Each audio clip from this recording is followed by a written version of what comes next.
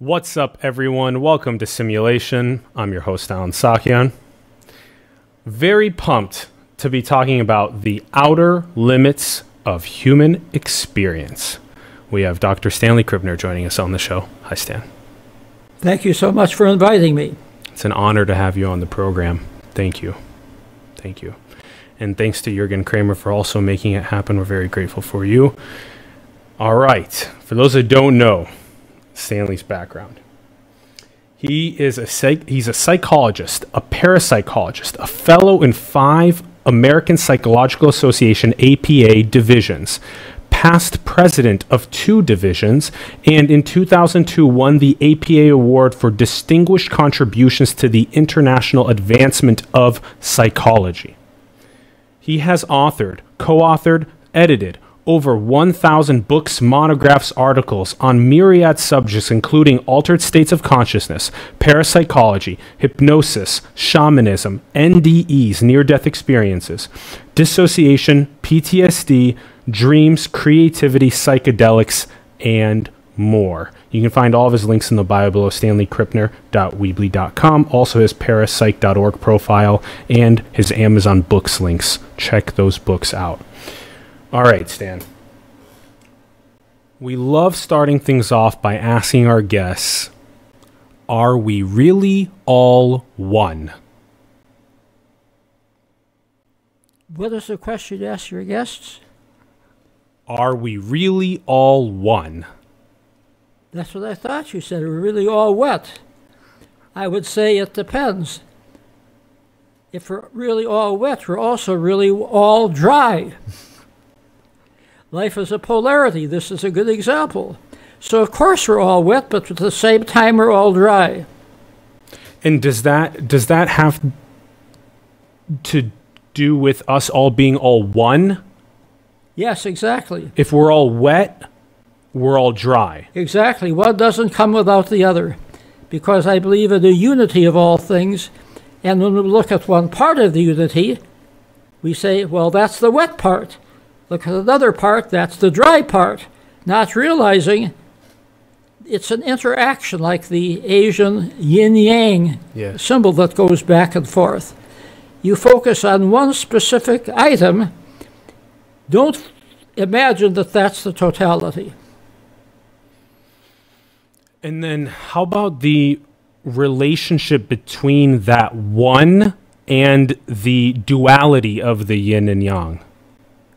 Remember that in the duality of the yin-yang, there's always a little white spot in the black tail, always a little black spot in the white tail. So there's always a little yin in a big yang, there's always a little yang in a big yin. So what seems to be a duality is actually a dance. The 2 halves of the yin-yang dance back and forth, and so it's not really a duality at all. I love it. Okay, so then the dance, the ongoing dance, this can be viewed as light and dark or as good and evil, and that these archetypal forces within this one are constantly ebbing and flowing within this creation. They're constantly ebbing and flowing, and it's up to each of us to decide where we want to be in that dance. Some people say there's power in the dark part of the Force, Star Wars. Yeah. Yes, but look where that led him. It led him ultimately into the light. So nothing stands still. Something is always moving. And we do our best to keep our balance.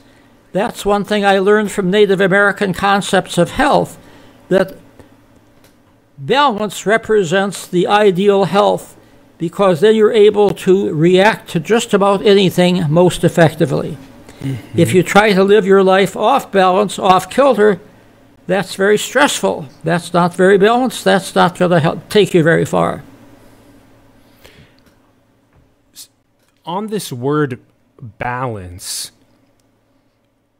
that could be one of the main principles of the one, is that word, balance. Oh, yes.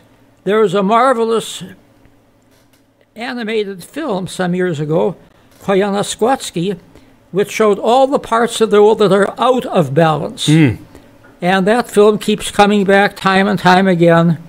You see shots of the world, those people are behaving crazy. And you think, well, this is happening in the United States. This off of balance way of life is right here amongst us. So, to get back into balance is not to stand still and do nothing. It's a very dynamic balance that puts you on guard to deal with adversity. It also primes you to take advantage of the joy and happiness and love in your life. Then the pursuit of something like a country that is maybe out of balance, or a corporation that is maybe out of balance, what does that look like? To me, it sometimes feels like that's where we're at with our modernity. Our metropolis is being disconnected from our environment. Oh, good heavens, you hit on one of many examples. The metropolis, it's an amazing thing. The people that run the towns, the cities, the villages, the large cities are hard put. They do a wonderful job. I don't see how they keep things together. Nevertheless, these metropolises grew up really without too much regard for the environment and for nature. And so this is being out of balance. You have the, shall we say, the civilized construct that's been ongoing now for a couple of 100,000 years. But then you also have the primal, the tribal, what it all came from originally. And the best of the two worlds is to bring them in some sort of balance, because tribal societies didn't have modern medicine. They had their own medicine, but current medicine of whatever variety can heal things that tribal medicine didn't. There is a much greater scope in terms of meeting people, having more fun, having more entertainment. You come into contact with some of the positives of civilization, the foods of civilization, the structures of civilization, the games of civilization, the interactions. So trying to reach a balance, I think, is something that's possible. Maybe not for vast numbers of people, but maybe for us and our families and our friends. We have to work hard to do it, of course. It seems as though that may be the most upstream issue that we face, the most root issue that we face as a society, is we are out of balance with the interconnectedness of all things. Well, you put it very eloquently. You should copyright that. It's a good statement. We all stand on the shoulders of giants. We're all one. I don't get the whole copyright thing has a lot to do with ego. Yeah. Yes, I think that being out of balance is a consummation devoutly to be wished, as they say in Shakespeare. And again, it's difficult to attain because there are distractions, there are counterweights, there are pressure groups. What's in balance for one person might seem out of balance for another. You have to reconcile these points of view as well. Many people look at the Middle Ages as a time of great peace and balance in Europe. Not at all. There were wars going on all the time. Also, the church was in power, and anybody who disagreed with the church was severely punished. That's not balance. The poor people could barely exist and eat and survive from day to day. That's not balance. The rich people didn't give a damn about the poor people. Kind of reminds me of a little bit about now. Yes. So, what might seem like a period of history being in balance often isn't. I think we often have to go back to prehistoric times to find at least groups of people who are quite balanced, who lived in accordance with nature, who had relatively few of the diseases that we have today because they didn't have a chance to spread and germinate. Food was readily available, and if it wasn't, they packed up their tent and went to where food and water was available. This was the days of the nomads, the hunters-gatherers. Mm-hmm. I don't want to romanticize this because obviously nothing in this world is perfect. Mm-hmm. But when they settled down, that is when the trouble started. Mm. And that's when balance began to get lost.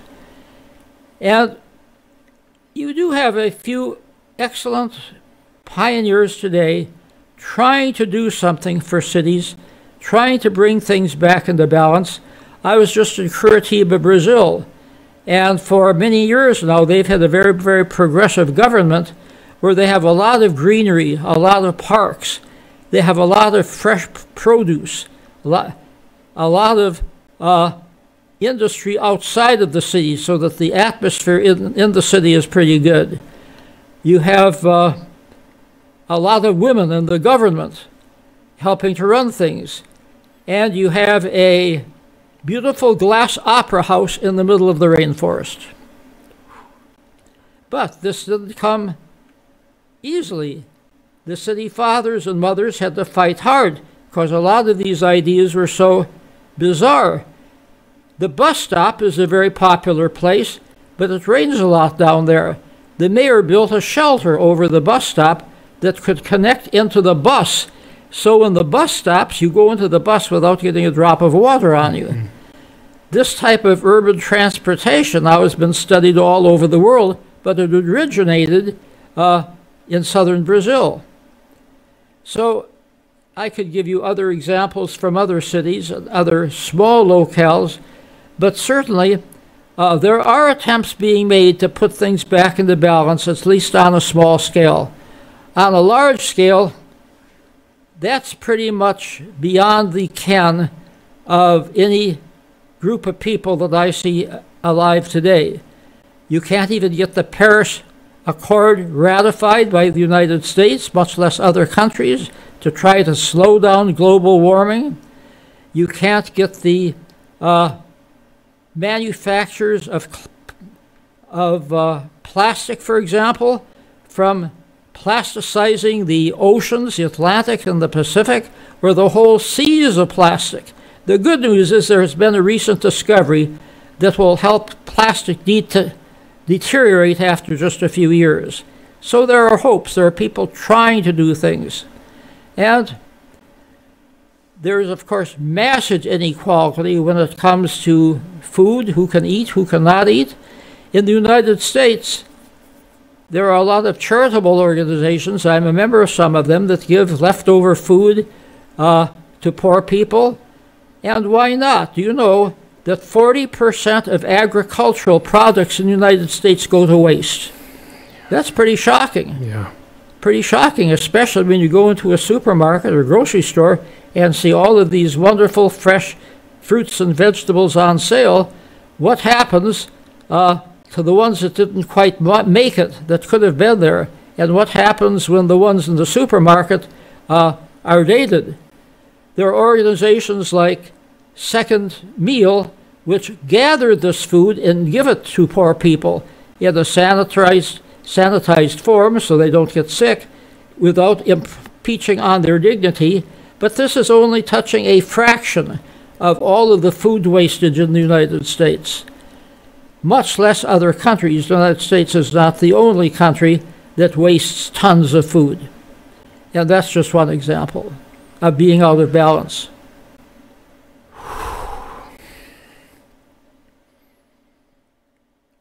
It feels as though all of these principles, again, like you said, not to over-romanticize what immediate return hunter-gatherer life was like, nomadic hunter-gatherer life was like, but the amount of interconnectedness with the other humans in the tribe as well as their environment at the level of the stars, the plants, the animals, the soil, the sunlight. I mean, it's just paralleled compared to what feels like is lost today in the metropolises. Is it then that level of balance with other humans, with the environment? Is it restoring that level of balance in modernity? Trying to. Some of your listeners have read Chris Ryan's book, Civilized to Death. Yes, we loved having him on the show. Glad. I'm so Yes, glad you and did. he was a student of Yes. yours. And he does. We talked about this exact subject on the show a lot. Yeah. I'm so glad to hear it because your readers can't get enough of it. That's, one of the crucial issues, if not this crucial issue, facing the planet today. And the planet will survive, especially the insects. The insects can go through anything. They have built-in protection. They mutate very quickly. They'll be here long after human beings are dead and gone. But to the human beings who are here now, let's make the most out of what we have instead of being immersed in all of the waste, instead of being off balance with all of the wars and the schisms and people not getting along with each other, religions fighting each other, telling other people what to do, big corporations trying to keep the wealth for themselves, terrorist groups trying to throw everything into chaos. I mean, it's not a very, very pretty picture when you look at what's happening in our globe today. You find rays of hope here and there. You find centers of peace, calmness, and balance here or there. The trick is how to make those grow, how to expand them. What are your thoughts about the expansion of those areas that are in balance? What have you identified as most in balance in modernity, and how do we amplify that? Well, for example, even before the Europeans invaded North America, the Iroquois tribe had done a very complicated set of politicking, and they formed a tribal unit of 7 tribes. This was so successful, and it kept people from fighting, it kept people fed, it kept them having fun, and it was Benjamin Franklin who visited the Iroquois League many times, and he thought this would be a wonderful idea for the colonies when we gain our independence. And this led to the Articles of Confederation, direct link between the Iroquois League and the Articles of Confederation, which then later became the Constitution. So here's an example where something started out very, very small and then expanded, and then with a quantum leap, after a couple of 100 years of European settlements, it spread to a very different civilization. I think we can do more of that. We can do much more with What were the Iroquois? Pardon me? What were the Iroquois doing? What were they doing? They were negotiating. They had a number of outstanding leaders, Sequoia and others, who went throughout their tribe seeing how would you feel if we made an alliance with the Massanutten to the south, and picking up from the people in their tribe which ones they'd be more likely to get along with. They then sought out the leaders of these other tribes and said, look at all of the advantages. It's like in some big business mergers, you just have one office that takes care of finances, one that takes care of public relations, one that takes care of advertising, instead of 10. And you're all working on different projects, but there's a merger, and you're cutting down need for personnel, you're amping up efficiency, and you're reaching more people, and hopefully you're helping more people. So they would collaborate like that. They would specialize and then collaborate. That's right. You can collaborate without uniting. Sometimes uniting is not such a good idea. You lead to corporations which are too big for their own good. So I'm a big fan of collaboration, smaller groups collaborating and working together. And then you were giving the other examples as well. Well, amongst the Brazilian religions, folk religions, which I'm visiting, I could give you a very good example. When the Portuguese came from Portugal and invaded Brazil, what is today Brazil, they brought their own gods with them, the Catholic Church. And of course the slaves were told that they had to become Catholics. And the slaves resented that, but they were very, very clever, especially clever with the saints. They brought their own saints with them from Africa, and they found a Catholic saint that corresponded to one of their African saints. Oshosi, for example, the god of the forest, was very similar to John the Baptist, who spent a lot of his time in the wilderness. Oshala, the god of purity and intelligence, very similar to Jesus Christ. Interesting. Yemanja, the goddess of the salt water, is one that I think they had a little sense of humor about. She was also a mother goddess, and the only young man around was her son, and he chased her around the world, and she became the mother of all of the planets plus the sun and the moon, and all of the other gods and goddesses. They equated her with the Virgin Mary. So, here they were. Imagine the slaves' quarters. Hail Yemanja, thank you for bringing us across the waters. We're here now in a new land. Please help us, please protect us. In comes the priest. Hail Mother. They cross themselves and pray to Mother Mary, and the priests say, oh, what good Catholics they've turned out to be. They got away with this. And when the slaves were finally freed, this religion, the combination of the African, the Roman Catholic, and the Native American, spread all over Brazil in one form or another. Umbanda, Candomblé, Kimbanda, many, many smaller religions, but it's an important force in Brazil today, an important religious force, especially now the groups have joined with some of the ayahuasca groups. And so in addition to the tobacco and the chanting and the drumming they use to get their consciousness altered, now they can have a full-blown visionary experience. So it's interesting to see how, even in the field of religion, nothing stands still. There are unions, there are collaborations, in addition to all the wars that we know of all too well.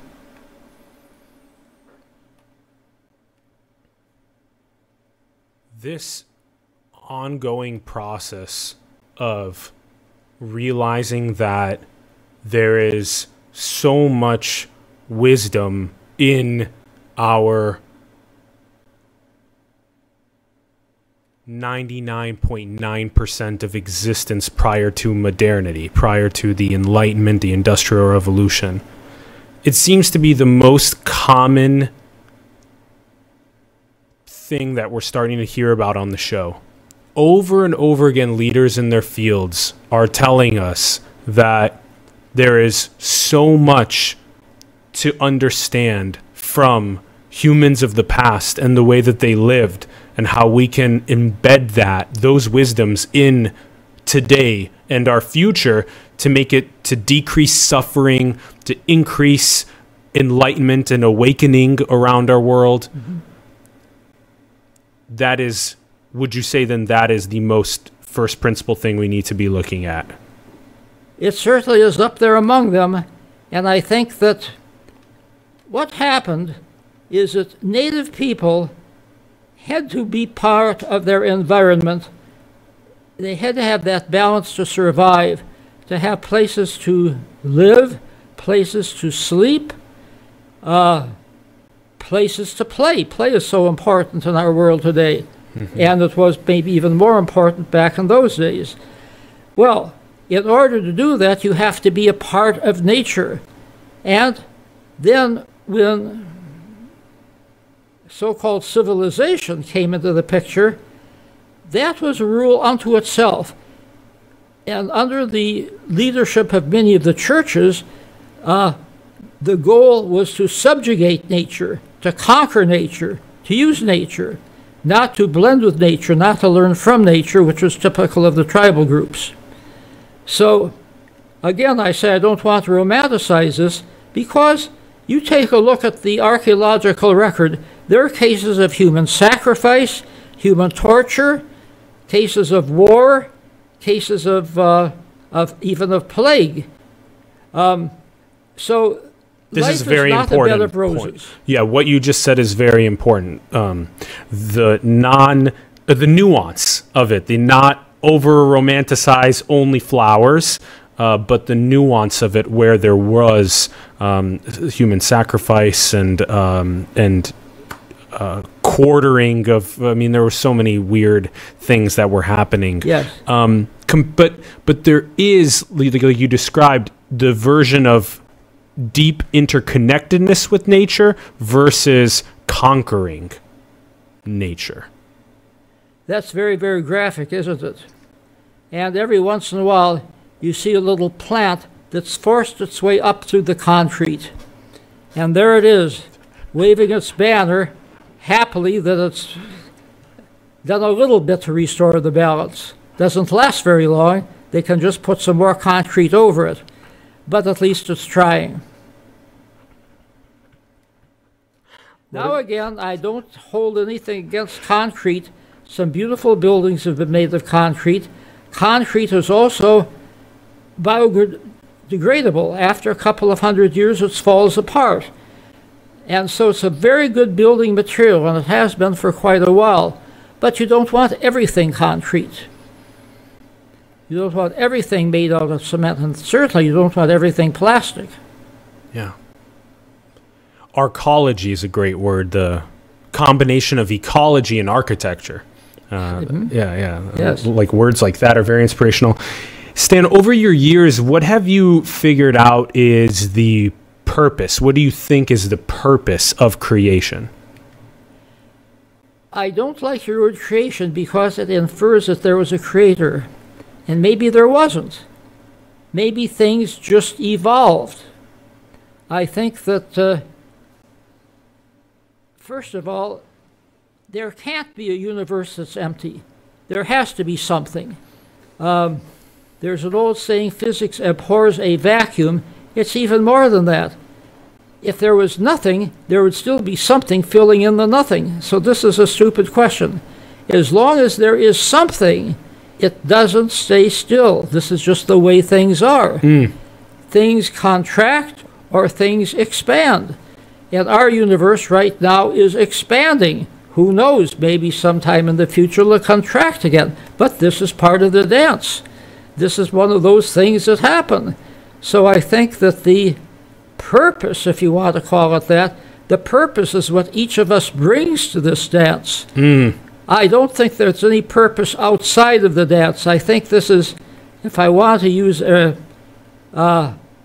analogy, this is the universe playing with itself, seeing what the possibilities are, doing things that are enjoyable, doing things that are fun. Not like humans, not with the conscious mind, but sort of with a cosmic mentality that we don't have the faintest idea about the operation thereof. And so, for lack of a better word, we call this God. Fine, but then we attribute human-like characteristics onto God. That's not fair, because then God can punish, God can scold, God can cause misfortune. No, that's really not the best way, I think, to look at this evolutionary spirit of constant flux and constant change. That's what we're in the middle of. And then our purpose is to find meaning in this and latch on to that part of the dance that we enjoy the most or that we can do well. So this evolutionary force that's at play, whether you call it creation or God or all that is, or source or the one or whatever you want to call it, the universe, multiverse, that's happening right now, that we've all endeavored into consciousness and we're on an adventure, that to find out what our unique puzzle piece is or what our unique instrument is or melody that we're playing in it, that is the purpose. Oh, yes, I like your word instrument, because each of us can play our own drum or play our own flute, dance our own dance, create our own stories. This is the element of play. And if we carry that element of play ourselves into what we're doing in the universe, we'll have a much happier life. We won't take things so seriously. We won't think that we won't have a second chance, or that we won't be liked by other people, or that we won't be admired or ignored. What does that matter in the final analysis if you're doing something that has meaning to you, especially something that has joy and awe and wonder and love in it? I love this four-letter word, play, and I love how you keep bringing us to it, because if that is then the purpose, is this continuous process of play, of understanding itself, discovering new things, and having us be these adventures in consciousness, we've lost in some ways this four-letter word of play, that it's become so much about the economic machinery and about productivity and about economics and money and capitalism and consumption and GDP, and it's all about these metrics that are so logical and statistically oriented that every aspect of the heart at play with another, when we know deep in our core that some of the best feelings that we ever have are when we're at the deepest play with each other. That's right. Yes. When we're dancing, when we're singing, when we're doing art, when we're laughing with others, when we're in some sort of a collective vibratory environment that is ecstatic. That is a main route that we need to refocus on. Well, I think you're certainly right. I think that this is something that each of us can do on our own, and we don't have absolute freedom to do this. All of us are constrained. Look at the people in jail. Look at the people in the refugee camp. Look at the people in a starving ghetto. They don't have as much freedom as maybe other people have, but still, what can they do in that limited sphere to get some joy and happiness out of life? You have to go back to the psychiatrist Viktor Frankl, who was in a concentration camp during the Second World War, and people were dying all around him. He was a psychiatrist, and he noticed the people who survived had found some sense of meaning in their life. Either meaning on a very small scale or meaning on a very, very large scale. And he translated this into existential therapy when he got out of prison, and this is one of the major therapeutic thrusts in the country today. Now, I can also give you an example from a very, very different field about the balance. Frank Lloyd Wright, who is from the state of Wisconsin, so I did have a chance to meet him when he was still alive, had a type of architecture called organic architecture, where the buildings needed to grow out of nature. And he used materials from the local quarries or forests as much as he could, and his buildings are so unique, so alive, that there's a sense of play about them. And the times that I met him, he was full of good humor. He was a very, very cheerful man, always full of, always fond of surprises and wonder. Just one of many, many people who saw the possibilities of humans and nature collaborating and taking it to historic heights.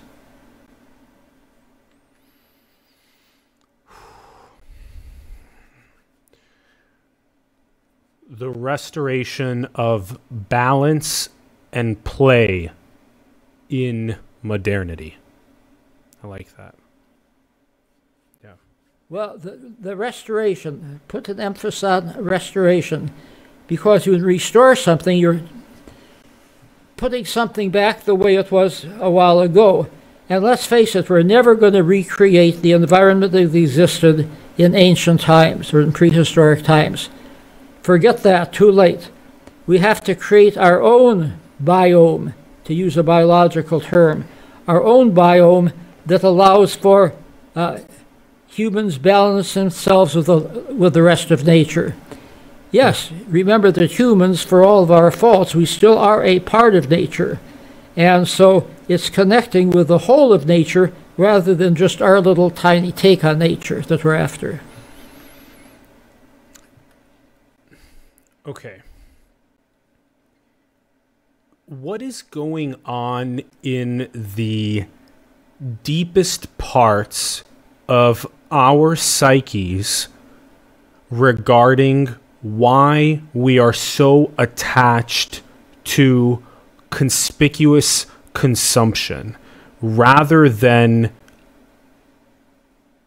modeling the way that trees that are larger sequester extra carbon and then distribute them amongst their root networks and fungal networks to smaller trees and seedlings? Mm-hmm. Why have we not modeled the same style of distribution of excess resources? Why have we went in conspicuous consumption, hoarding, greed?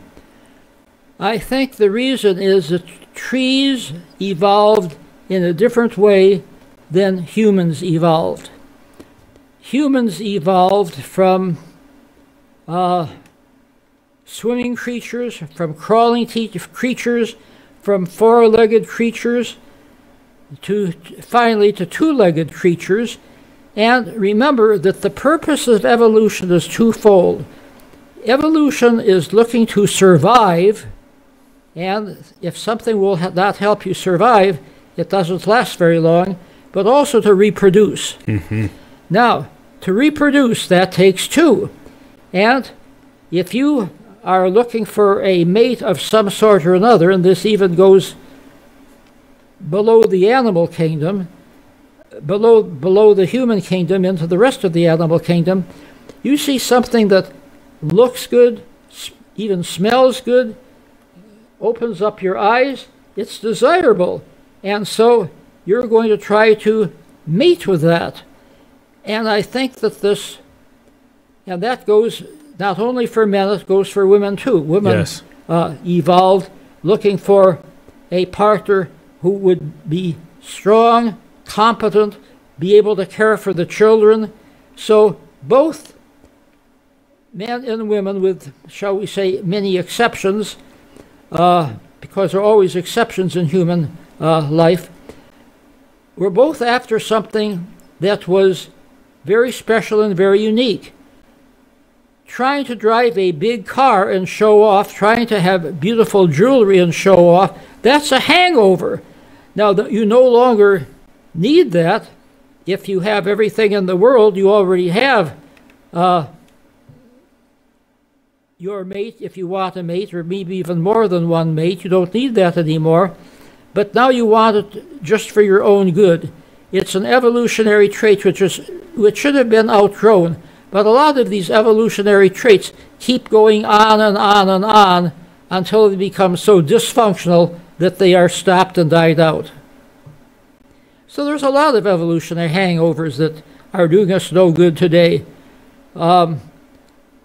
Like the appendix of the human body. At once it was very important. Now it's not so important either, but it still hangs on there. And just like jealousy goes way out of proportion, both in relationships in terms of personal goods. Jealousy was once very important to protect oneself and one's family and one's clan by having enough possessions that they'd be able to weather the winter. Well, that trait still lingers on, but now in a very maladaptive, dysfunctional way. So evolution has taken us a long way, and thank heavens for it, we wouldn't be here. But some of the evolutionary traits haven't quite died out and are still causing us a lot of trouble. By the way, human cooperation is adaptive. This is something that people are born into, to cooperate.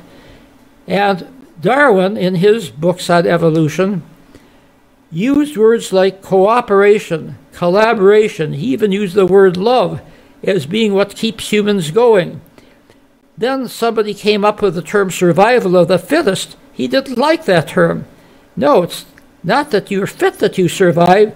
Survival of the wisest, survival of the most loving, survival of the most collaborative. This is what keeps things going. And a lot of that has been lost, but it's in any Darwin book, and many scholars have emphasized the importance of collaboration above and beyond the aggression. Again, that served a purpose. You had to fight to protect your family, to protect your lives when there were enemies, so that had to be there too. But you don't fight as often as you collaborate. In fact, there's a lot of evidence that even today, with all of its wars and all of its bloodshed, is much more peaceful by and large than the world was 100 years ago. And we also know this on the human scale. Bad as bullying is, bad as sexual assault is, it's much less than it was 50 years ago. So drama highlights all of the misfortunes of the world, but you take a broad point of view and you say, as far as human behavior goes, things are getting a little bit better. But will they get better in time for people to raise their consciousness and realize something drastic has to be done to achieve balance with nature? That's the critical question of our time. And the fact that global warming is still not accepted by many important segments of society, the fact that fuel-efficient machines are not accepted by a great proportion of a society, there are still power blocks, and very important power blocks, that for their own purposes are keeping a lot of these collaborative efforts from moving ahead as quickly as they might.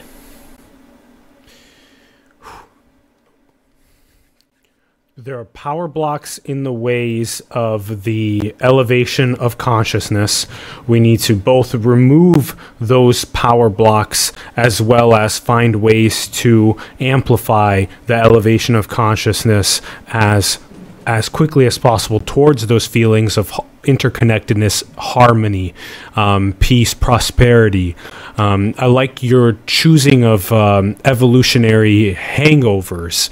I like your words there. These are very interesting. Why has it been that we've continued on this path of greed and conspicuous consumption when these things could have been already evolved out? Why is it that they are still here? And then what other ones are these hangovers? And I like how you also gave the difference between humans evolving from the oceans until today versus trees just having different aspects of evolutionary trajectory over time.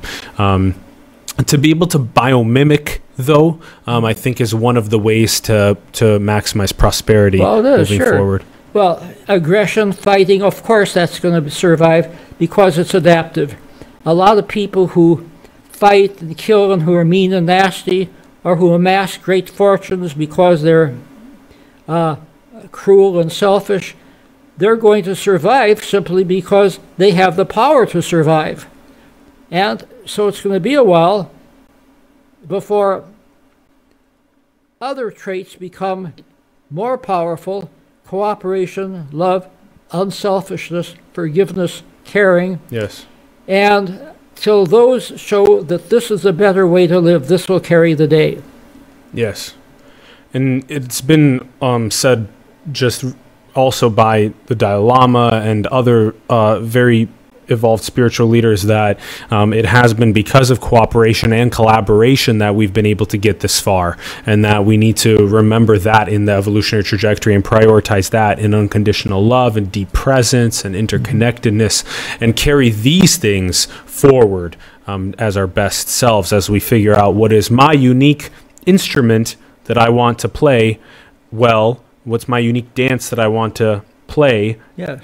That collectively that having a social fabric that's very conducive to people figuring out what their instrument or what their dance is going to be paramount moving forward. Absolutely, right. Yeah. Okay. Stan, we have to talk about your time. You were a former director of the Kent State University Child Study Center. What was going on during that time of doing let me child have a studies? glass of water. Of course, before we'll I get you answer. some. We'll get you some drink right now. Jurgen's coming in to help. There we go. There you go. Nice and hydrated. Thanks everyone for tuning in. Greatly appreciate it. You can let us know your thoughts in the comments as we go or in the live chat. Okay, so let's jump. Thank you, Jurgen. Let's jump to the time at the doing child study at the Child Study Center at Kent State University. Well, this was back in the early 1960s, and I was director of the Child Study Center at Kent State University in Ohio, and we trained teachers to do diagnostic work with children with learning difficulties of one sort or another. And we also had a summer program so they could improve their reading and academic skills for children of all ages. But even back in those days, I took a somewhat different point of view than many of my colleagues, because I thought that a lot of these problems were neurologically based. And I think that this has been borne out. Of course, there are familial contributions, educational contributions, intelligence contributions that keep a child from reading efficiently. But I think that the key is how the brain is connected. And once you know how the brain is operating, you can modify your teaching techniques to adjust to this type of mentality. Not that one is better than the other, they're just different from each other. Children with what we call dyslexia have short attention spans. Now, instead of giving them drugs, which is the usual medical response to this, do something that is fast-moving. Put them on a computer game. Do something that will increase and enhance their attention.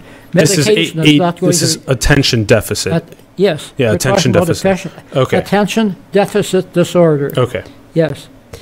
And the neurological term underlying this is dyslexia, which means problem reading. But I like the new term better, the attention deficit disorder. First of all, because it does put it within the psychiatric framework of being a disorder, and it's just what it says. It focuses on attention. The attention is not there most of the time. Some of the children with attention deficit disorder can sing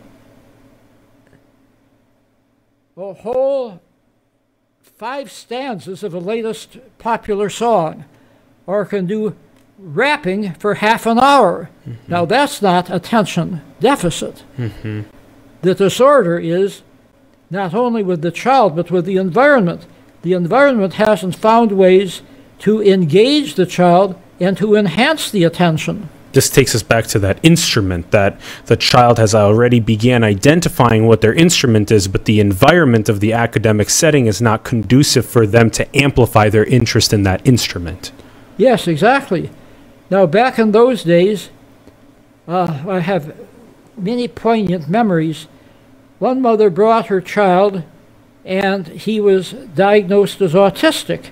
And that was back in the days when the autistic mother was called the empty fortress, that she didn't have enough love to give the child, and so there's nothing inside, and so the child couldn't develop socially as well as one would think. And I said, no, it's not your fault. Your son's brain is just wired differently than that of other children. Mm-hmm. And that just gave her such relief. And again, back in those days, mothers were being blamed for just about everything, and with a couple of exceptions, no, it wasn't their fault at all. It was the poverty. It was the poor schools. It was the differences in the brain. It was the social group they were with. Yes. And so the overview is just not broad enough to do justice to some of these kids who are having trouble and having difficulties in school. And I actually wrote several research papers on that topic. We also had a few very, very bright children who came to us for diagnosis, who had IQs up into the 160s, 170s, and then we suggested home pastimes that the parents could do to occupy their time and to give them something extra that they wouldn't get in school.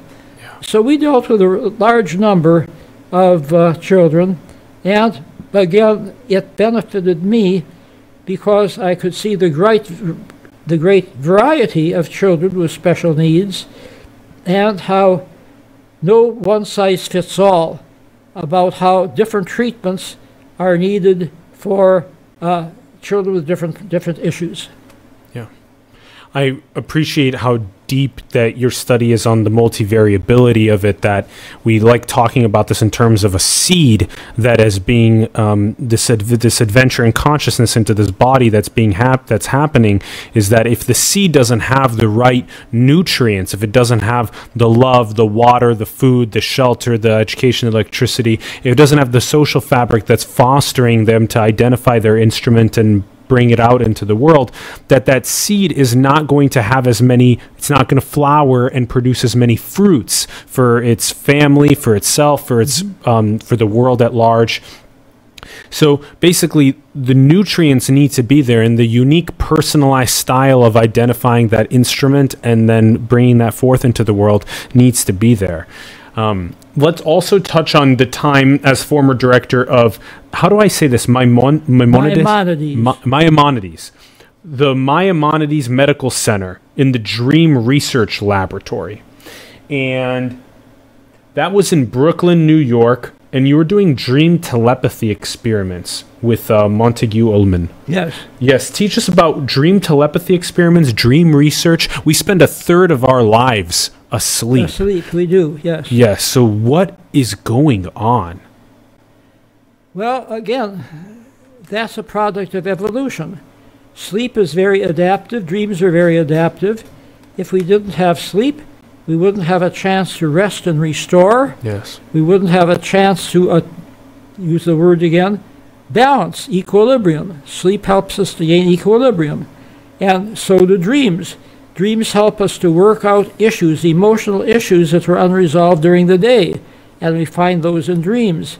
Dreams help us to remember things which are important and discard things that aren't important. Dreams help us to problem solve. They help us to plan for the future.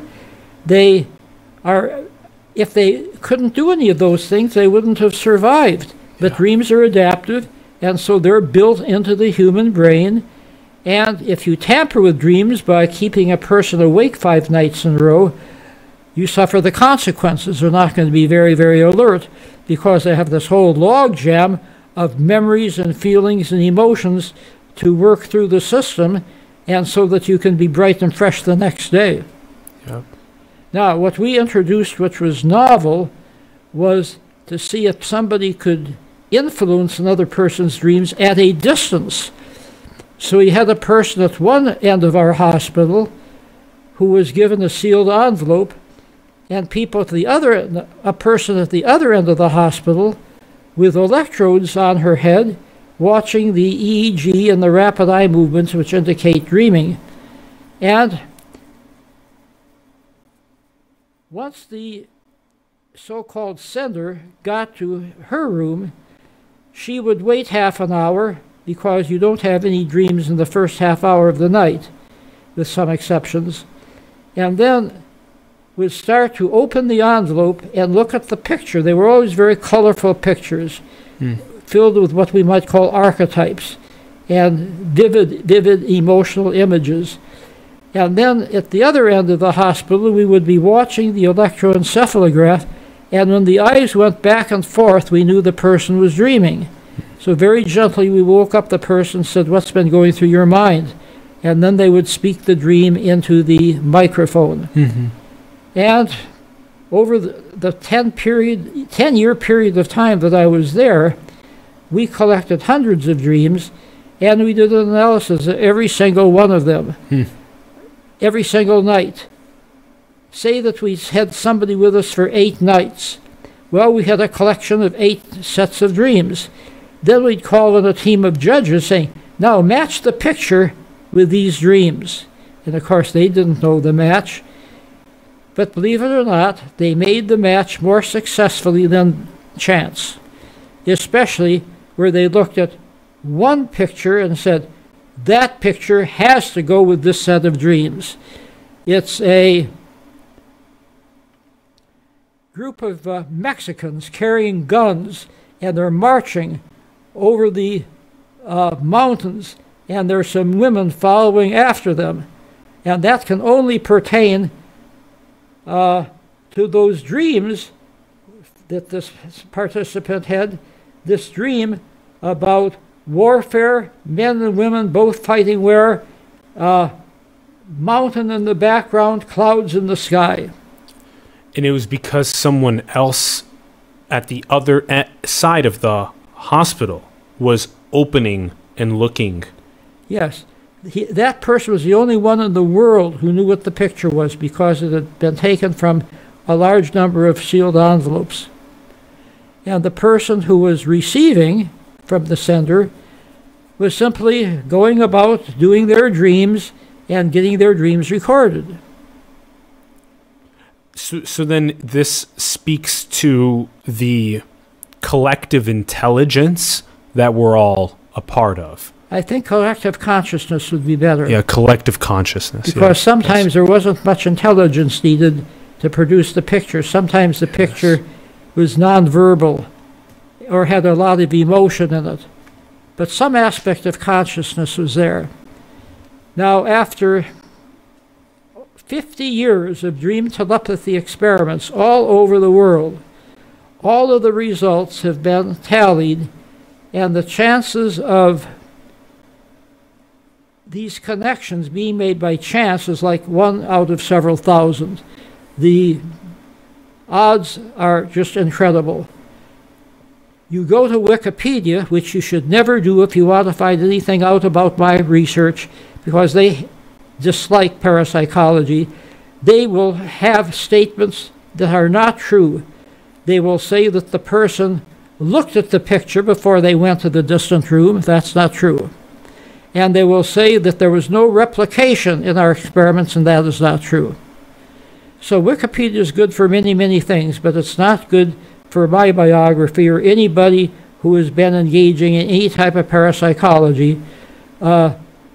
Wikipedia thinks parapsychology is a pseudoscience.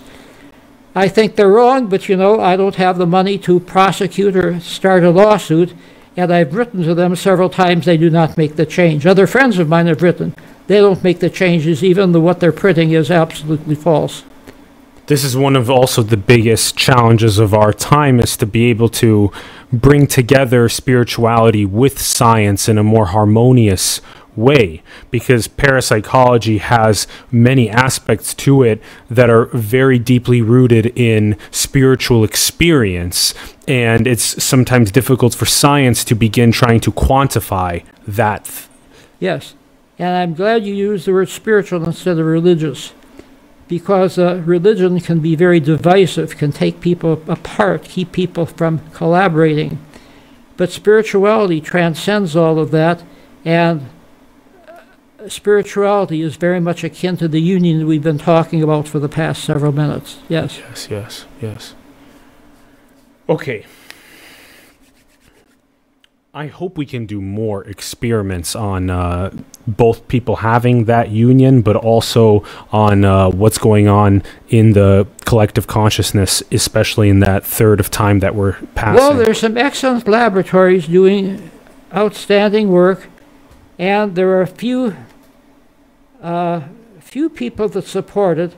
The Bial Foundation in Portugal is the largest foundation to support parapsychological research, by the way, and they also support research in ordinary psychology, and so they're trying to bring those two fields together, which is very commendable. They have wonderful conferences once every 2 years, and then they have a book of proceedings, and so that's a very good charitable use that is trying to do what you're talking about.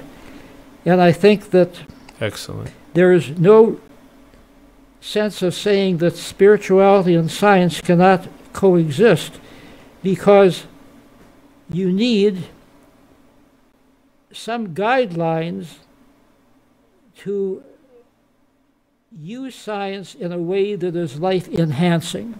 Yes.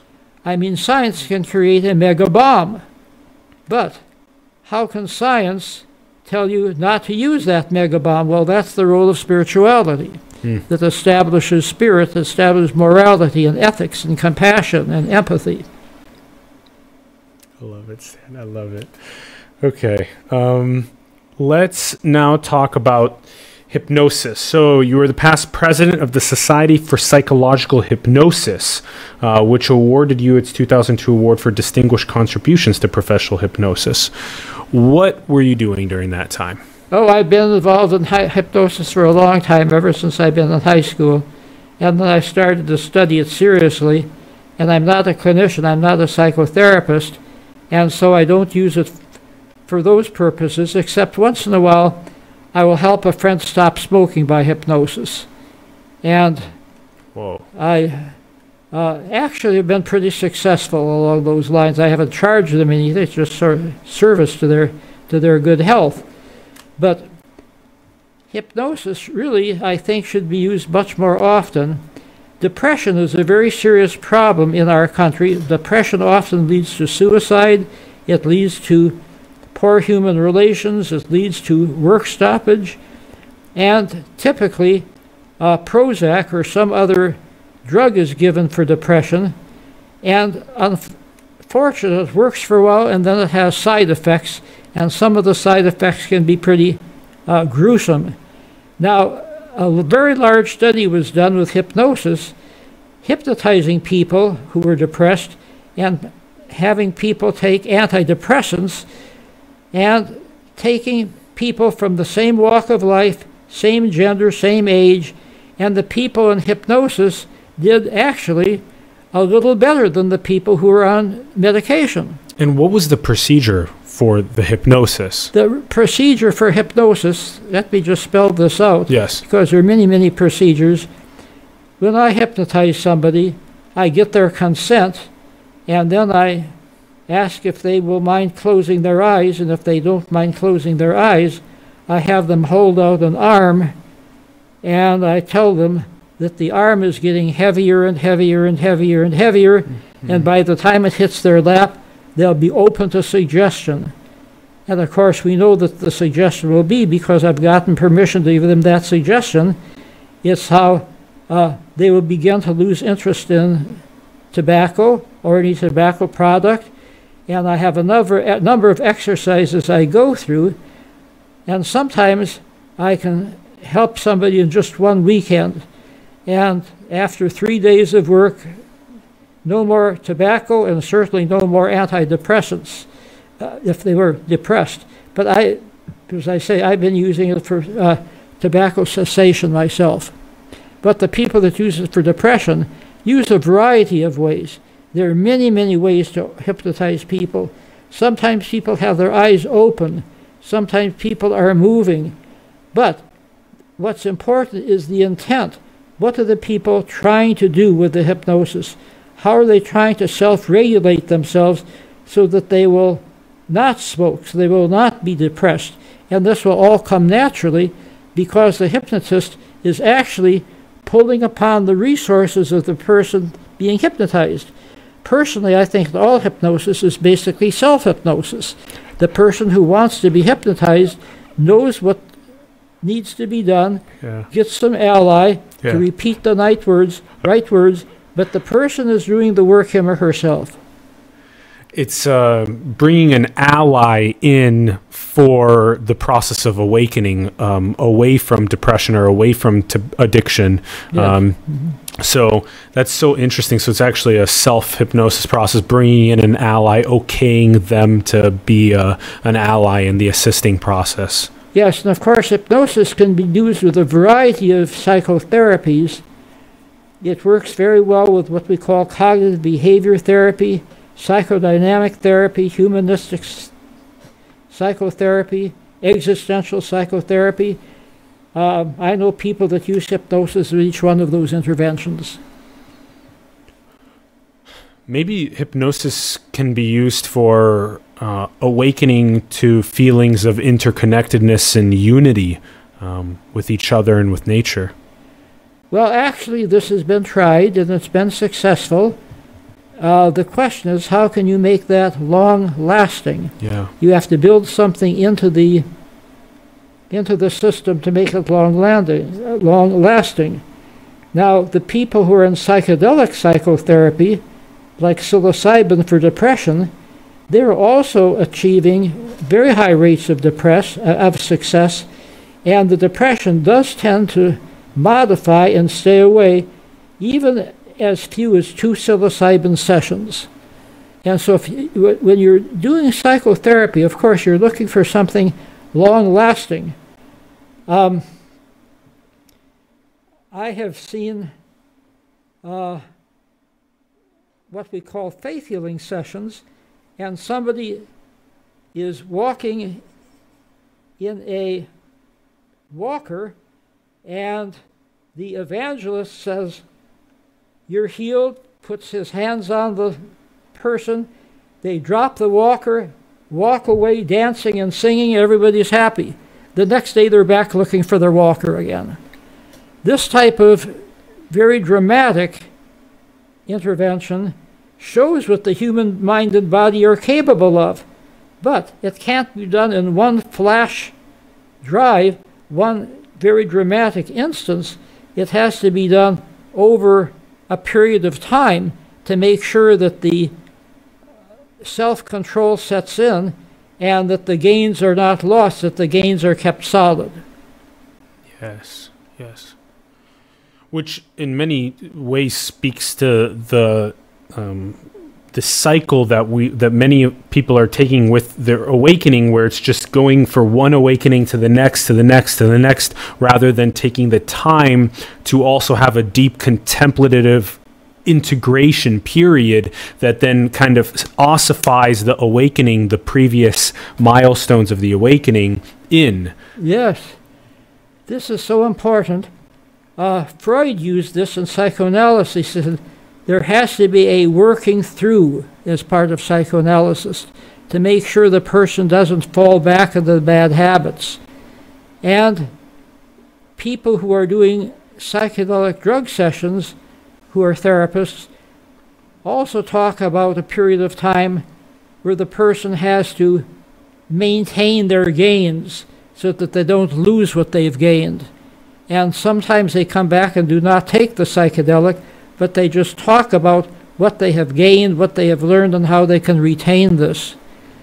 And any of the psychotherapies or self-help programs we're talking about, the question I have is, okay, what's happened 2 years from now? If something is still helping 2 years from now, then I think it's worthy of attention. Yeah. I have 2 years as the minimum. You've been speaking about this as we've been talking.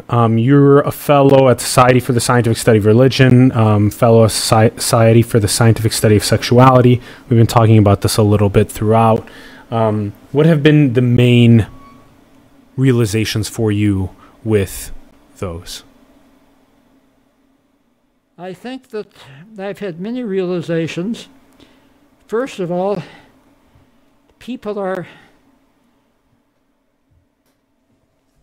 very, very different. That comes as no surprise. But when it comes to religion, when it comes to therapy, when it comes to behavior change, one size does not fit all. Yeah. It's a wonder that people can get something out of a diet when there are so many types of diets? Well, one diet does not fit all. One person will maintain a new weight indefinitely, another person will bounce right back after 1 or 2 months. Same thing with addictions. This is why I say the people who I know that I've helped stop smoking, 2 years later they all stopped smoking, and to this day, as far as I know, they're not smoking anymore. So I think that one thing you have to view is the difference in people, but then there's another important thing that I've learned, and that is that people are fairly fragile.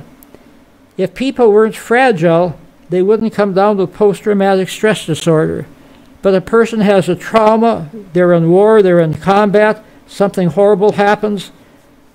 Yes, most people bounce back, but 15 to 20% don't bounce back, and they're in misery for the rest of their lives unless they get therapy.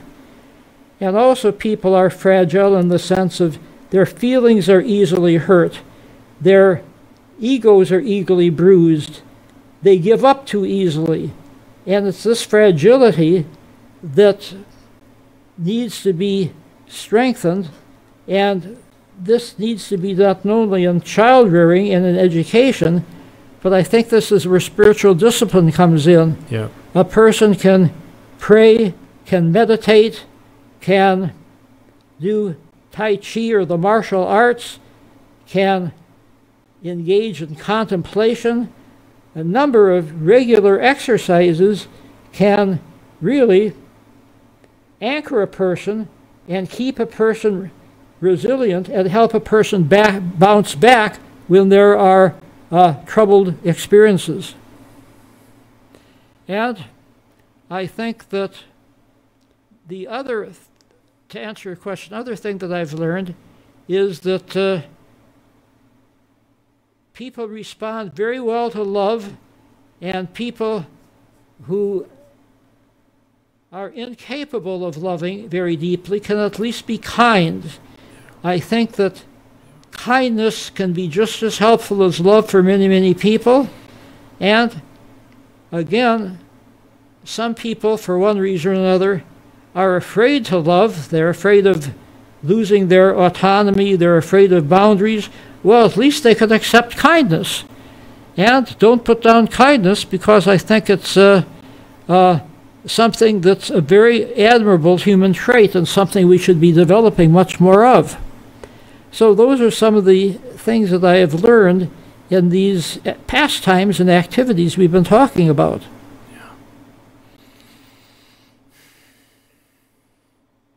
When you were leading Division 32, Society for Humanistic Psychology of the APA, what were your takeaways as well? Well, the American Psychological Association has about 50 divisions, and I've been president of 2 of them, the Society for Humanistic Psychology and the Society for Psychological Hypnosis. And the term is only 1 year, so you can't do too much in 1 year. But what I tried to do was to bring in speakers and programs that ordinarily would not be thought of in a psychological setting. I brought in Richard DeMille, for example, who has written several books about Carlos Castaneda, showing how some of Castaneda's claims simply could not be true given the places he described in Mexico, describing the drugs he described in Mexico, and the tribes he described. And I think that this was a wonderful example of taking something legendary in the culture and just double-checking it to see if it holds up. Now, on the positive side, Richard DeMille said a lot of the advice that Castaneda gives is very worthwhile, and I think there's a lot that can be learned from him by focusing on the teachings of Don Juan. And just take with a grain of salt some of the stories about jumping off a cliff. That might have been either a fantasy or it might have been a person with a vivid imagination or a person on drugs. But focus on the teachings and the meaning and what you can learn from it, which I thought was very good advice. And also I brought in Eve Sizemore, who was the original Eve from the book The Three Faces of Eve.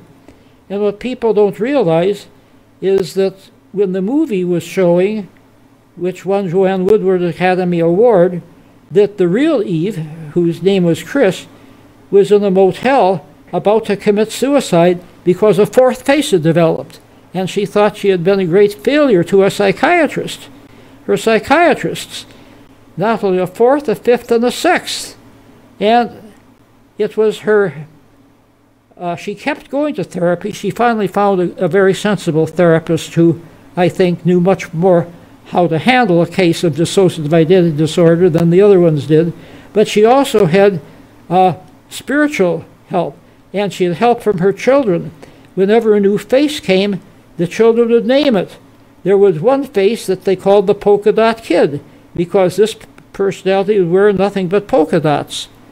Another one called the Chocolate Kid, because she knew nothing but eat chocolates.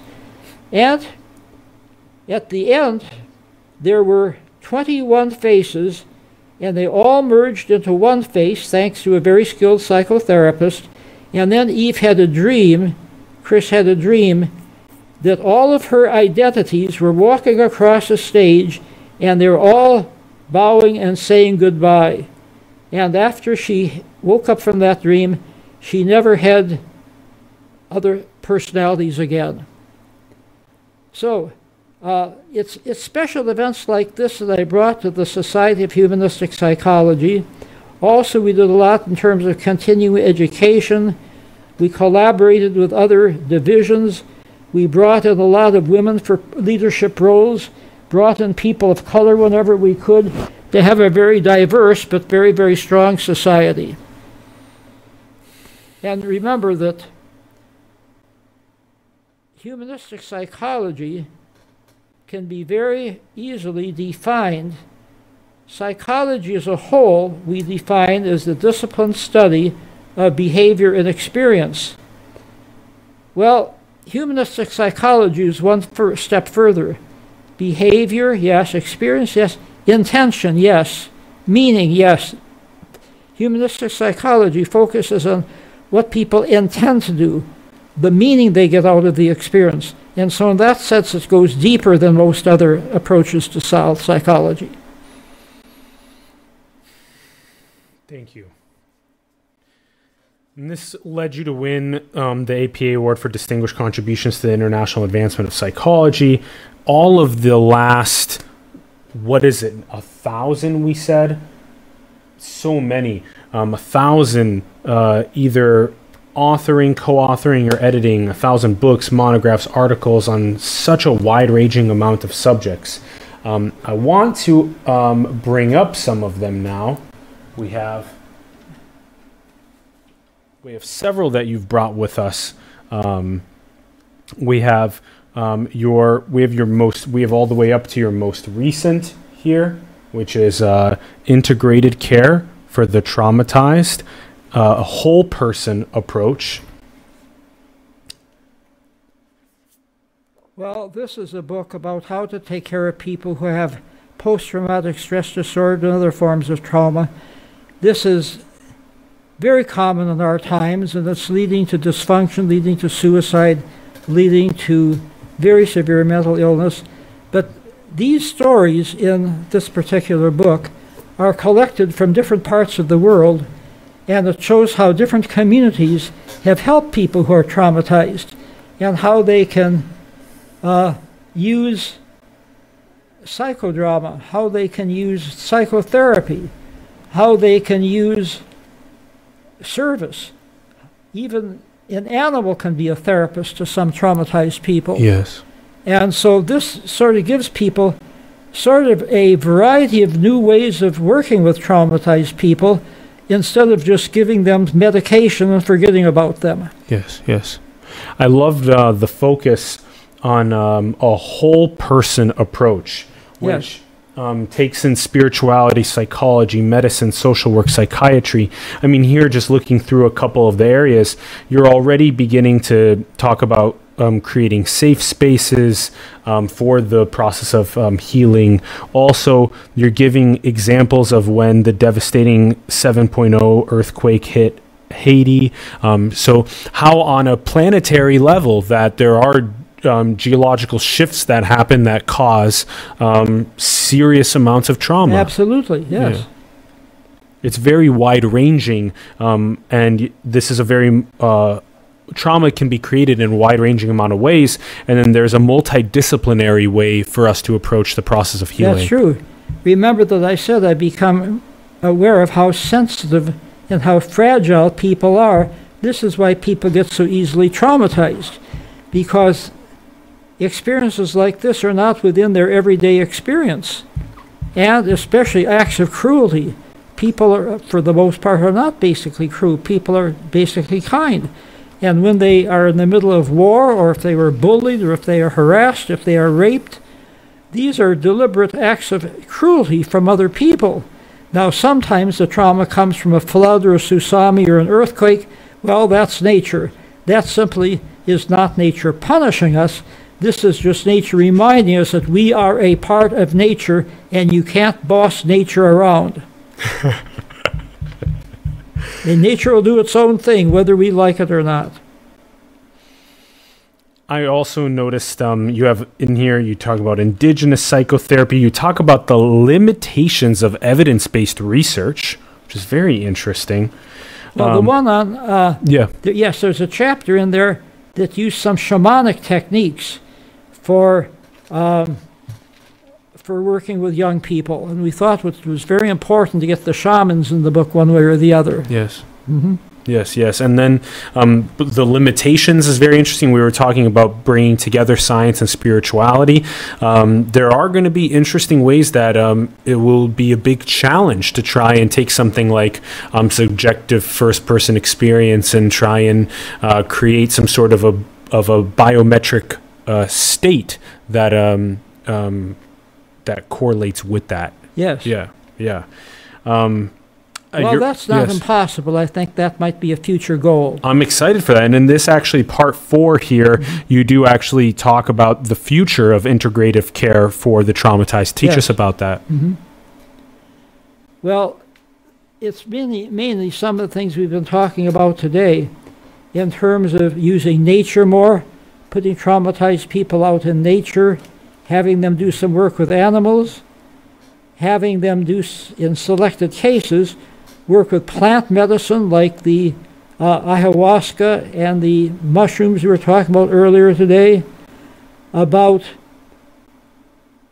finding ways that they can become more resilient and can bounce back and can become stronger, and so the trauma can actually be the gateway to a positive personality change, and a person can come through it stronger than they were at the beginning.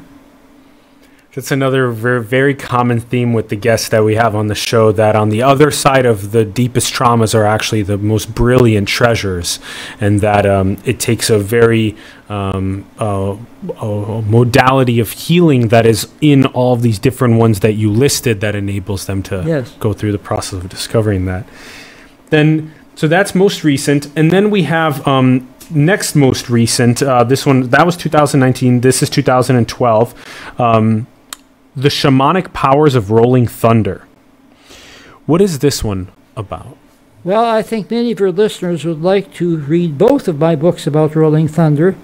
I wrote them with Sidian Morningstar, the grandson of Rolling Thunder, and these are a collection of stories about this remarkable medicine man and how he actually not only was a social activist, but he healed people. And also it gives his principles for right living. He is just a paragon of what we've been talking about today in terms of people being close to nature. And how when he established a healing center called Meditanti that he had bought with some friends' help, there wasn't any water. And so he took a dowsing stick and walked up and down the land until the step went down. And when the stick went down, he had his braves, his assistants, go and dig. And after 3 feet nothing, one more. 4 feet down they had water. They had spring water. Yeah. Then he went to the other end of the property a few days later, said, this one needs to have some water too. So he took his dowsing stick, and the dowsing stick went down, and they dug water there. Now, I was not there to see the operation, but I was there to see the wells, and those are genuine wells. There's no doubt about that. But when I was with Rolling Thunder, one night he took me off to where his property ends and the wood begins, and he started to howl. Mm-hmm. And Yep. I was used to anything from Rolling Thunder, so I didn't think much of the howling. But then some coyote came right out of the forest, and they were so close I could have reached down and touched them. But I just stayed my distance. I was very respectful for them, and the head of the pack was howling back and forth to Rolling Thunder, Wow. having a conversation.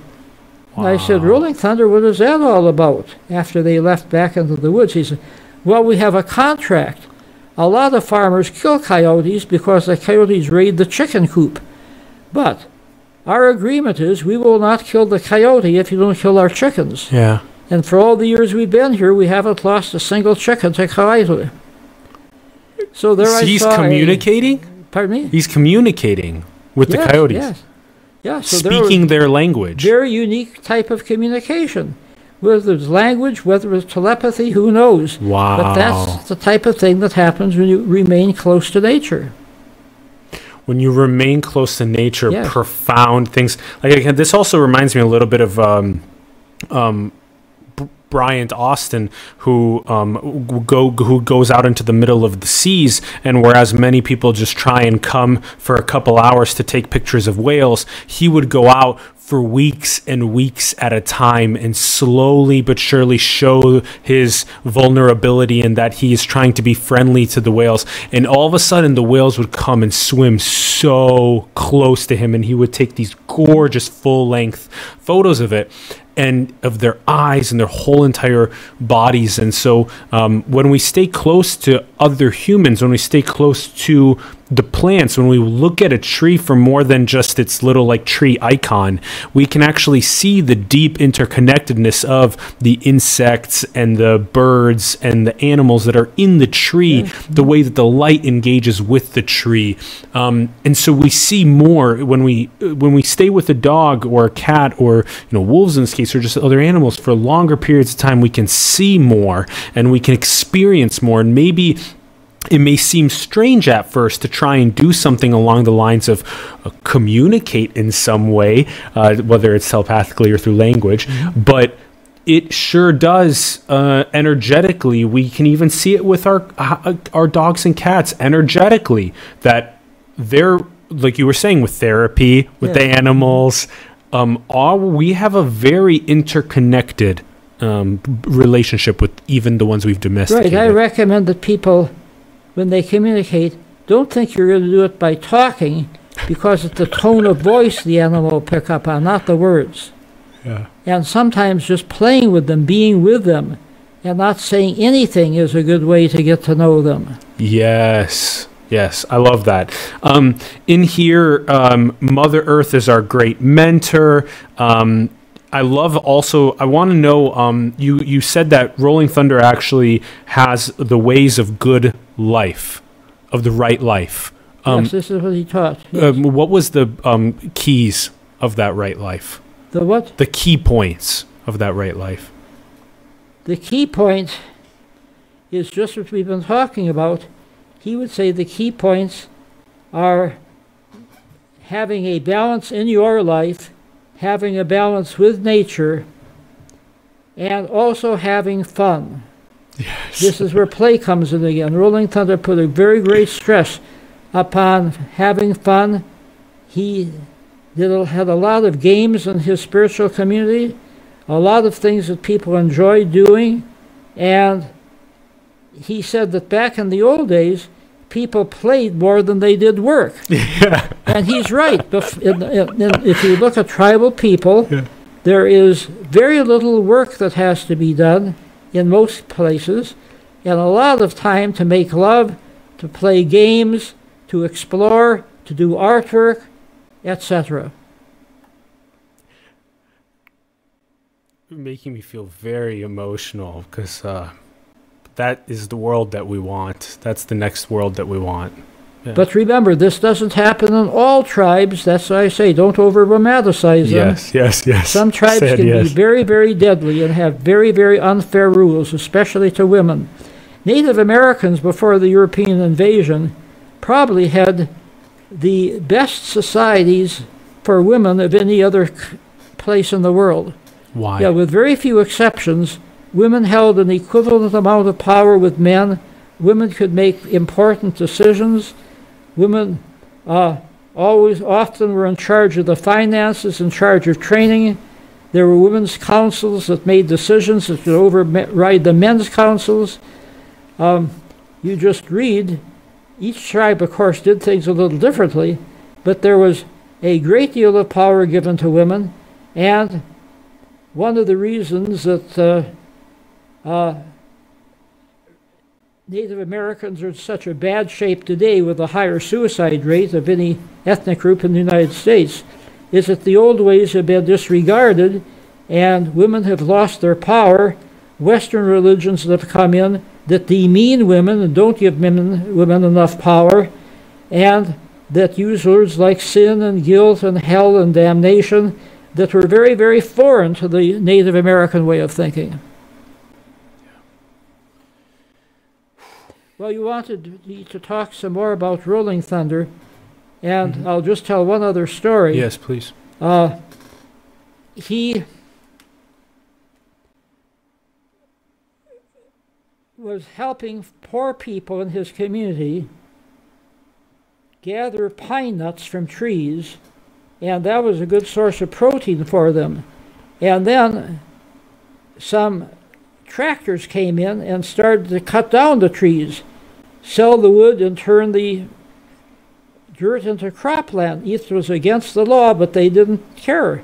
They either bought off the police or the police didn't know they were doing that. And a lot of Rolling Thunder's people said, let's get out our rifles and kill them off. And Rolling Thunder said, no, we have to find a peaceful solution. And so they did two things. One night, they went out and they videotaped the tractors, and so that there was proof that they were doing that. And then they poured sand into the engines of the tractors. The next day, the tractors couldn't move. And some of Rolling Thunder's people were on an airplane to Washington, D.C. to appeal to the Department of Interior, which, of course, saw that this was against the law and that sent agents out to keep the trees from being plowed down again. Yeah. So Rolling Thunder was a very skilled tactician in addition to being a very skilled healer. And then we talked a little bit about one of the 2010 books, Haunted by Combat, Understanding PTSD and War Veterans and the different modalities for healing as well. Talked about that a little bit. And then we've been talking a bit about the varieties of anomalous experience as well, and examining the scientific evidence. Well, that's my best-selling book. Okay, yes, please. That's a psychological book. I did it with 3 co-authors, Edsel Cardania and Stephen Lyon.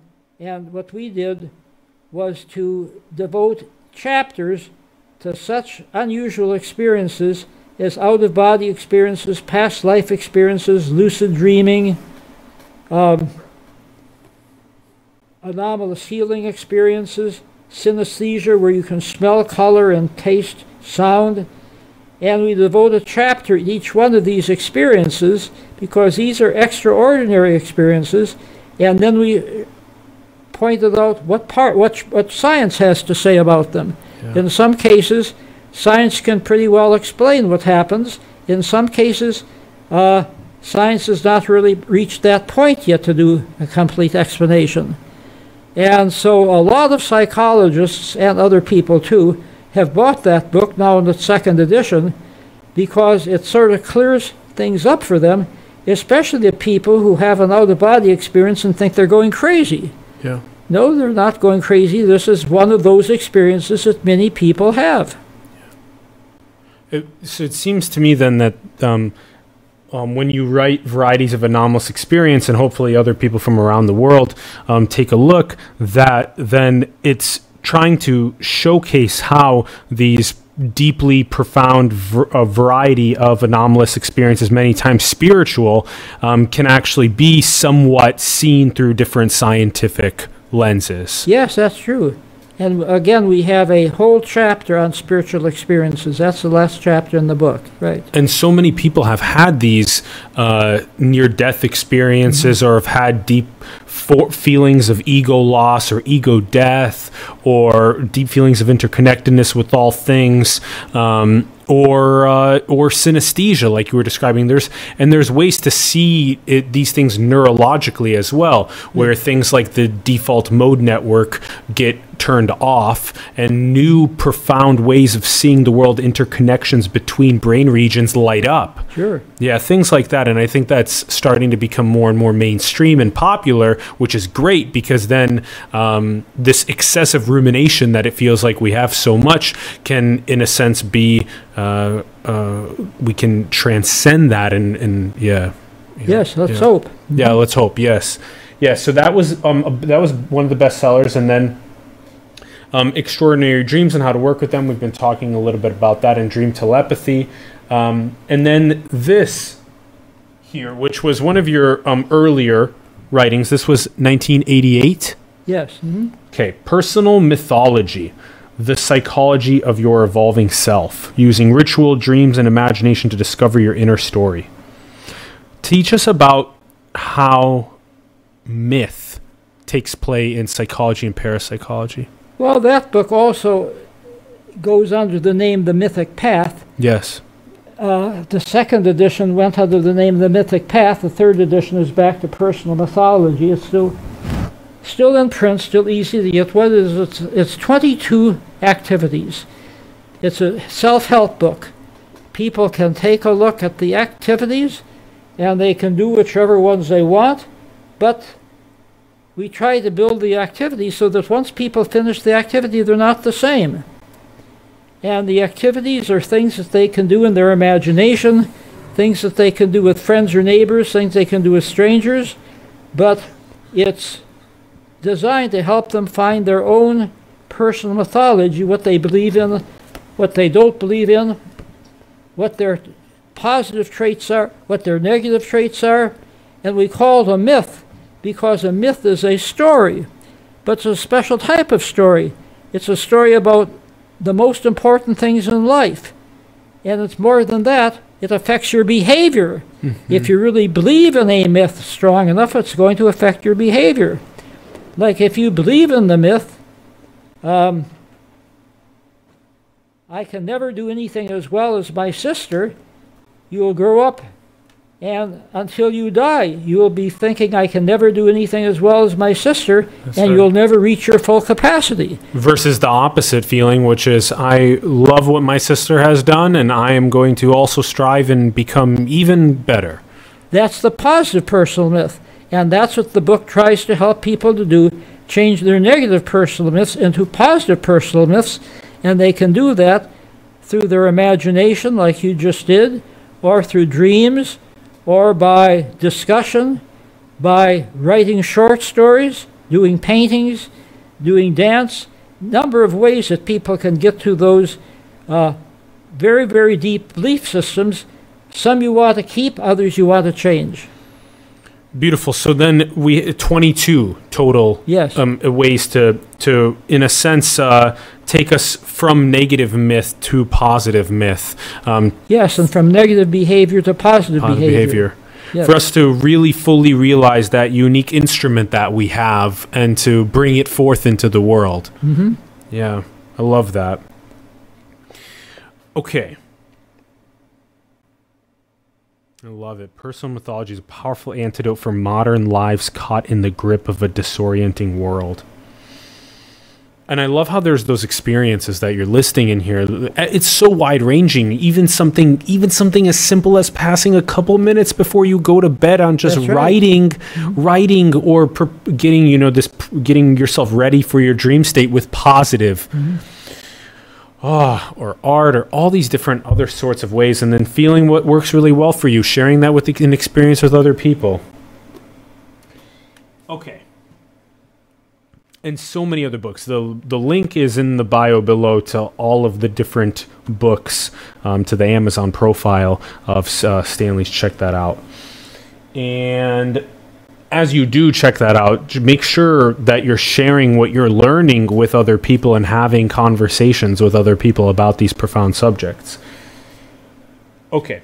I do want to ask you, in terms of our trajectory, it seems as though we're here in Silicon Valley, where everyone is talking about artificial intelligence. Everyone's talking about biotechnology and genetic engineering, about neurotechnology, neural prosthetics, neural laces. We're talking about augmented reality and virtual reality worlds, quantum computing. Where are all of these things taking us? Is humanity a biological bootloader for a digital superintelligence? Well, I think you've just nailed down all of the important developments that are going on here, and more so in Silicon Valley than anywhere else, probably. And I think that this is a good example of where the science has gotten ahead of the spirituality. That's right. Because you can use all of everything that you've mentioned, you can use in positive ways, but you can also use it in negative ways. You can use it in positive ways to diagnose disease and to find better treatments for disease. You can also use it to augment learning in children. Children like the ones I dealt with many decades ago who can't read very well, can't think very quickly. And you can use a number of these apps, a number of these computer games to help sharpen them up, and so that they do better in school, do better in life. I think that many of the things that you've mentioned are more social. They're helping us predict where society is going. And this is important because what jobs are going to be available, what jobs are going to be outdated, so people know well enough what jobs to train for and what jobs to study for if that job peters out and they have to find another way of living. It's a shame to think of the people who went to college several decades ago specializing in one particular thing, and now a robot has taken over, or there's a better way to do it, or it's passé, nobody's interested in that. So people really need something to fall back upon. Many people think that they're set for the rest of their life, and then they lose their job because a new technology has come in, and they have to go back and start over again. No, don't take anything for granted. Don't make any assumptions. Some people think now everything is all set, and there's a flood like you're having now on the East Coast in the United States. Ruins everything. They have to start all over again. And part of resilience is to look ahead. Part of dreams is to look ahead. We cannot predict the future 100% of the time, but we must have something to fall back upon, both in terms of our skills and in terms of our moral fiber, our way of deciding what is right, what is wrong, what people are going to help us, and what people are we going to help. What are the core basics of our identity that will be there, whether we're in a concentration camp, whether we're lost in the mountains, whether we are in jail, whether we are crippling with illness, but what can we hang on to that will pull us through in the long run? And it may be that is those feelings of unity, those feelings of interconnectedness. Yes, the more interconnectedness we have, the more we can fall back upon. So this brings us full circle. The more interconnections we have, not only with people, but with other forces of nature, and whatever is divine in our worldview, or spiritual in our worldview, the more resilient we will be, and the better we'll be able to cope with whatever comes our way. Stan, what do you think is most beautiful? Most beautiful?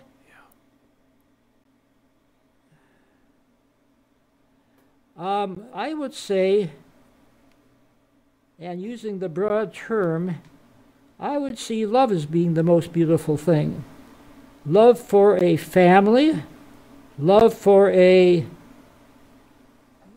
girlfriend or boyfriend, love for nature, love for humanity, love for a project.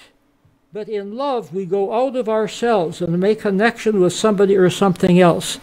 And so I think that love can lead to the connection that we're talking about. And I think that whenever I see these acts of love, this is very inspirational to me. It's very beautiful. And of course, it could be turned into a poem or a painting or a story, which would be a work of art. But even without that, it is aesthetic in that it awakens our sense of beauty and rightness, harmony, connectedness, and oneness. So beautiful. Thank you. You are more than welcome. Stan, thank you so much for coming on our show. My best to all of your viewers and listeners. We're so grateful that you joined us. Thank you. Thank you for all your great work over the years.